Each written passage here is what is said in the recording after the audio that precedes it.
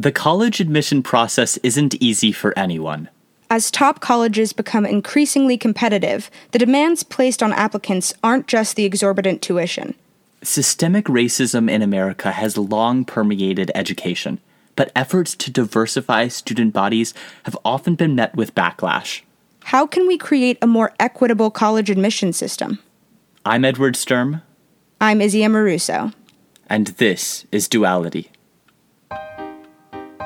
Every week we bring you two stories and a conversation about them. This week on Duality, fair admission.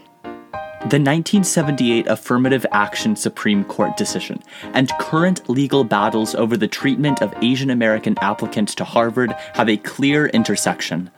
What should we learn? Additionally, after our conversation today, we will again be highlighting resources for continued allyship in support of the Black Lives Matter movement.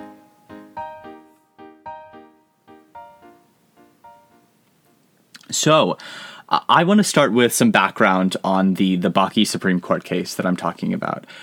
So Alan Bakke was a white man who had twice applied and been rejected to the medical school at UC Davis in the 1970s when he filed a suit against the university claiming that he had been discriminated against. And at the time, UC Davis had in place a quota system that reserved 16 of the 100 seats in the class to qualified minority students in an effort to diversify the profession and redress a history of discrimination. Those 16 spots essentially operated like a separate admissions track. Bakke's GPA and test scores were higher than any of the students that were admitted under the special program, so he argued that he was excluded on the basis of race. On a narrow 5-4 decision, the court ruled that the quota system was unconstitutional and ordered that Bakke be admitted to UC Davis. They argued that any racial quota system violated the Civil Rights Act of 1964. Now, Justice Thurgood Marshall, who was the first Black Supreme Court justice and an important civil rights advocate, offered a powerful dissent. For it must be remembered that during most of the past 200 years, the Constitution, as interpreted by this court, did not prohibit the most ingenious and pervasive forms of discrimination against the Negro. Now, when a state acts to remedy the effects of that legacy of discrimination, I cannot believe that this same Constitution stands as a barrier. So he invoked the history of systematic racism in America to argue that programs designed to redress the oppression of Black people couldn't possibly violate the Civil Rights Act that was intended to also do just that. There was no single ruling, though. Justice Lewis Powell was the swing vote, and he sided with the liberals on the court on a different determination that favored UC Davis. And this said that universities could use race as one of a plurality of factors when considering admission. And this is what created the constitutional basis for the practice of affirmative action. I mean, a hugely important case overall that no doubt shaped college admissions, and particularly that part of the decision that allows for the use of race in admissions. Now, there's a particular digression within the oral arguments of the case that I find really interesting. And it's when Solicitor General Wade McCree is presenting. And he was arguing for the U.S. government, not because they were a party to the suit, but because there are other federal programs, there were at the time and still are now, obviously, that are racially conscious, that are not completely blind to race. And that, particularly assist ethnic minorities and Black and Hispanic folks particularly. So the implication is at the time is that if UC Davis loses outright, those programs could be considered unconstitutional, that there would be a precedent for that. And so Wade McCree makes the comment that oppression in this country is not only limited to the Black community, and he points to the Asian Exclusion Acts particularly.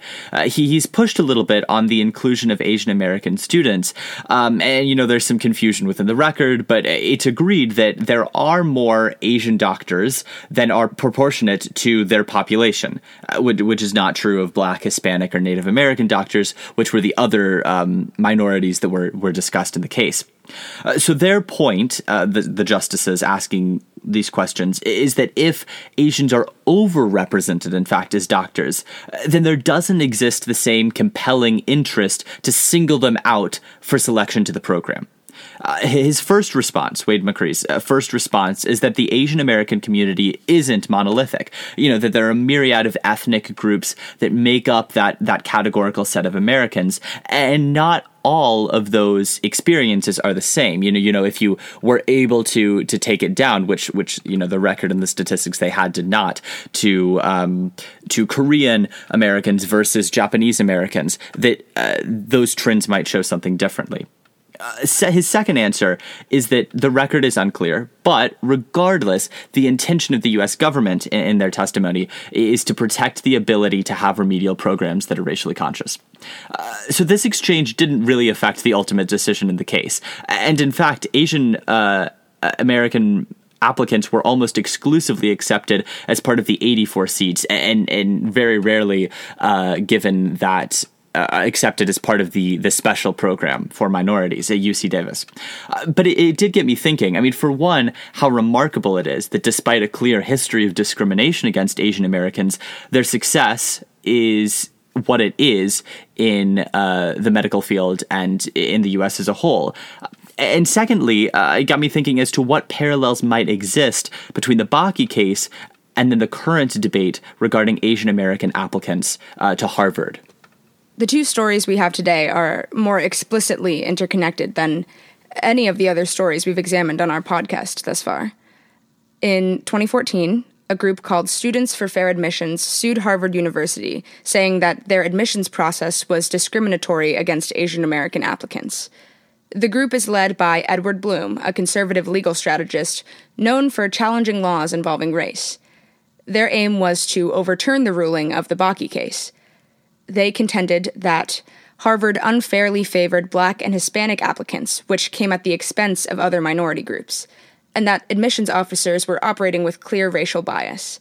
The evidence offered for this claim was that the personal ratings, which are subjective evaluations of an applicant's personal qualities, of Asian American applicants tended to be lower on average than those of white applicants. The group believed this was a tool used by the institution to give preference to certain applicants over others. In October of 2019, U.S. District Judge Allison D. Burroughs ruled in favor of Harvard. She stated, "The court therefore concludes that the data demonstrates a statistically significant and negative relationship between Asian American identity and the personal dating assigned by Harvard admissions officers, holding constant any reasonable set of observable characteristics," meaning that the gap in evaluation scores between Asian Americans and white applicants was meaningful and not the result of chance. But she went on to say that the plaintiffs were unable to prove that the personal ratings resulted from any form of racial bias. The trial made it clear that it is more difficult for Asian American applicants to gain admission to Harvard. There have been multiple studies, two notable ones conducted in 2009 and 2015, that concluded that Asian American applicants, on average, had to score much higher than other groups on standardized testing and receive higher grades to be considered for acceptance.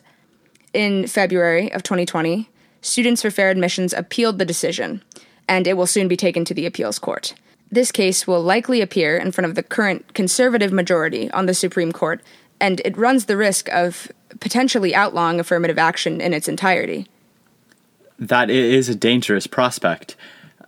I find interesting the name of the group, Students for Fair Admission, because they're right, that a system that disproportionately lowers the personality scores of Asian applicants is not fair. But neither is an admission process that doesn't take into account the history of systemic racism and discrimination in the United States, and that's effect particularly on Black and Hispanic students. When I critique this case, I feel like, in a way, I'm kind of self-hating because I'm an Asian American woman, but the way these students are handling the case seems very individualistic. The effect the ruling of the case could have is more detrimental on a societal level than them not getting into Harvard is. That's a really good point. And I understand the frustration of these students. You know, in the Bakke case, they discussed some elements of that systematic oppression against Asian Americans. But even in light of that, the modern situation is not one that yields a lower number of qualified Asian applicants. In fact, there are more qualified applicants in that community than are white students. A part of that is certain cultural aspects of immigrant and Asian American communities. My mom, who is a Japanese and Chinese second-generation immigrant, attended Harvard in part due to the expectation of my grandparents. She grew up in a very low-income area of Baltimore, and she faced a lot of pressure to succeed and really to escape her circumstances. She's told me before how she thinks that there were other schools that she was accepted to that she would have been much happier attending than Harvard, but there was a cultural expectation that she would go to the best school she was accepted to. And there's this culture of personal sacrifice to highly achieve by any means necessary. And that's where the idea of a tiger mom comes from. Yeah. You know, we want the most qualified applicants to get in to schools. We want a meritocracy. But we do have to acknowledge that societal injustice has created a system that doesn't allow us to have, you know, blind auditions. Like, this isn't The Voice. I mean, I love The Voice, but I find it interesting that the idea of a meritocracy in the U.S. has changed from its original intention. The word's origin came from a book called The Rise of the Meritocracy in 1958, and it was a satire that described a futuristic Britain in which society operated only around intelligence and merit, ignoring social class. And the society created has two disparate classes, an elite merited group and a disenfranchised lower class. The book aimed to dislodge the idea of a purely meritocratic system because it can only perpetuate inequality. And there's a lot of truth to that perspective. We like to think that the college admissions process is rooted exclusively in the merit of its applicants, but this so often ignores the advantage afforded to students with more resources. A meritocracy today, in light of our country's history of prejudice, racism, and socioeconomic inequality, is in no way fair. That history is really interesting, particularly the word meritocracy. Education absolutely factors heavily into inequality because it's so closely related to a person's socioeconomic future, to the outcome. But the root of Harvard's dilemma, or of UC Davis's dilemma back in the 70s, and of every university that has a racially conscious admissions department, is that there is a disparate number of qualified applicants coming from various racial groups. I mean, that takes it back to the issue that Asian Americans are facing applying to Harvard today. The root of the problem is systemic inequality, and to that end, affirmative action is valuable, but it's too late in the cycle. It's not itself a solution. Right. It's more effective to address the catalyst for the issue rather than its effects. Having a diverse freshman class is incredibly important, but the racial considerations to get there is a Band-Aid, not an actual solution to the underlying issue. Yeah. I was reading an article recently from The Economist that I think really applies here, and it talks about one real effective way to help low-income and minority students is not to just focus on the Ivy League schools at the highest level, but to provide functional help and resources when it comes to getting associate's degrees at community colleges that can really transform their socioeconomic prospects. It looks at like the ASAP program in New York City and the 1 Million Degrees program in Chicago, which provides money for textbooks, for gas or public transport to get them to class, for tutors and resources to help them on that front. And it's not any of these one single things that is drastically improving the graduation rates of these students, which both of these programs are doing so effectively. But it's the amalgamation of all of these things together. It's phrased as more effective than affirmative action in breaking this cycle of poverty. There's a part I want to read from it because I think it's really relevant. To many, the whole question of equity in American universities can be reduced simply to the racial makeup of the Ivy League institutions. Besides ignoring the incomes of students at those colleges, who tend to be rich whatever their race and color, this also assigns central importance to the controversial affirmative action policies of highly selective universities. Although the share of black students attending Harvard is symbolically important, the situation of those happy few is divorced from the continued social immobility among successive cohorts of black students. Endless debate about affirmative action, which could wind up before the Supreme Court yet again, is a diversion from a less controversial method that works. Yeah, that article brings up a disparity between the socioeconomic situations of the students who are being admitted to higher ed institutions, who are black or Hispanic or part of those marginalized racial groups, and other students who may also be a part of those racial groups, but are in a lower socioeconomic strata and don't have the same resources. And there are so many organizations that aim to close achievement gaps in post-secondary education, boost graduation rates, and promote equitable opportunity for all students, like Complete College America, College Possible, and the National College Attainment Network.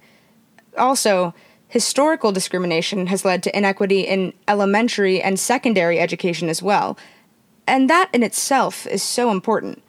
If someone doesn't have a strong educational basis because of where they live or the property taxes coming out of their neighborhoods, we can't have conversations around meritocracy or equal opportunity the way we would like to, because their educational foundation isn't as strong as other students. It brings up the comparison of equality versus equity. Treating people equally does not lead to equity. Instead, we need to accommodate people's individual circumstances and invest in those underinvested neighborhoods. Equal treatment still leaves certain groups at a societal disadvantage. Yeah, that's a great point. So Harvard's work to make their freshman class look like the entire nation, to be diverse, is valuable. And it's also difficult because of long-standing inequity, like you were talking about. But here's the thing. I don't feel bad for Harvard in this situation. Harvard's endowment is $40 billion. That's outrageous. If you donate to Harvard, I mean, you're essentially contributing to one of the largest trust funds in the world that happens to run a small college. Like, usually we tell stories with people, but sometimes numbers themselves tell a story. So here's some numbers. If you take the combined endowment of all the Ivy League schools, the number is around $139 billion. For reference, federal education spending every year is around $69 billion. I mean, compare the roughly 50 million students who go to public schools at any time, given to the 140,000 students who go to the Ivy League schools. And it's not just private colleges. The University of Texas system has the third largest endowment of any educational institution, only behind Harvard and Yale. So here's my answer. Don't donate to Harvard. Don't donate to the University of Texas. Don't donate to any major university. Because even if they do the work to make their student body diverse, they aren't the ones who are in the position to disrupt cycles of intergenerational poverty and perpetual inequity. And this is the kind of change that we're talking about wholesale in the United States across America. These schools are going to be just fine. They have plenty of endowment money. Secondly, for those schools who feel that they have a responsibility to contribute to the public good, which, given the tax structure and financial aid taken advantage of by private colleges should be every single university, public or private, the answer for them is direct that money someplace else. Malcolm Gladwell has an interesting piece on his Revisionist History podcast where he sort of flirts with the idea of what is the largest gift that a university president would say no to. And I think that we have already surpassed that point. The fact that Harvard has an endowment of $40 billion, and yet we have underfunded public education, elementary and secondary education, and we can't seem to make programs like the ASAP program or the 1 Million Degrees program that are so effective in actually lifting people out of poverty and lifting people out of intergenerational oppression as the product of systemic racism. The fact that we don't have money for that, and yet the endowments are at the crazy number that they are, means that we've already surpassed that point. Sure, it might be a radical idea. Sure, it might not happen, but these colleges could make drastically more social change by redirecting those funds elsewhere. Exactly. Privatized institutions have no obligation financially to use their funds for the public good, but that in no way means that they shouldn't. It makes so much more sense, if these universities and colleges aren't going to do that, to give to organizations that aim to promote accessibility and break down those barriers for disadvantaged students. If we want to solve the issue of diversity versus merit in higher education, we need to make sure that everyone has the means to pursue higher education, which will allow schools to be more pragmatic and quantitative in their decision-making, rather than potentially falsifying subjective ratings to ensure that Harvard's class looks how Harvard wants it to look. If underinvested areas were able to provide better education at those fundamental secondary levels, we would see more equal treatment of applicants on a collegiate level, and we would see a more diverse representation of minority students across higher ed in general. That doesn't mean that these elite institutions will become less competitive for Asian American applicants or anyone else, but the system of admissions will be fairer for everyone. In an effort to continue the conversation about the Black Lives Matter movement, we are again highlighting resources for allyship. In light of our discussion this week, I wanted to highlight the 1 Million Degrees program in Chicago. You can donate and find out more about this program at 1milliondegrees.org. A documentary that I found very informative and highly recommend watching is Ava DuVernay's 13th. It brings to light the intersection of race, class, and mass incarceration in the United States. It was named after the 13th Amendment, which abolished slavery across the nation, except as a punishment for crime. If you're interested in watching it, the documentary is available on Netflix. After watching, I found the Equal Justice Initiative, which is a non-for-profit dedicated to ending mass incarceration and excessive punishment in the U.S., challenging racial and socioeconomic injustice, and securing basic human rights for disadvantaged Americans. They provide legal representation to people who were illegally convicted and work with communities that have been marginalized by poverty. You can donate to the organization at their website, eji.org. We encourage you to continue advocating for justice and considering ways you can support the Black Lives Matter movement. Next week on Duality, we discuss the American Colossus. Emma Lazarus's poem, inscribed on the Statue of Liberty, has become an anthem surrounding immigration, but it has so much more to say about what it means to be an American. Thanks for listening.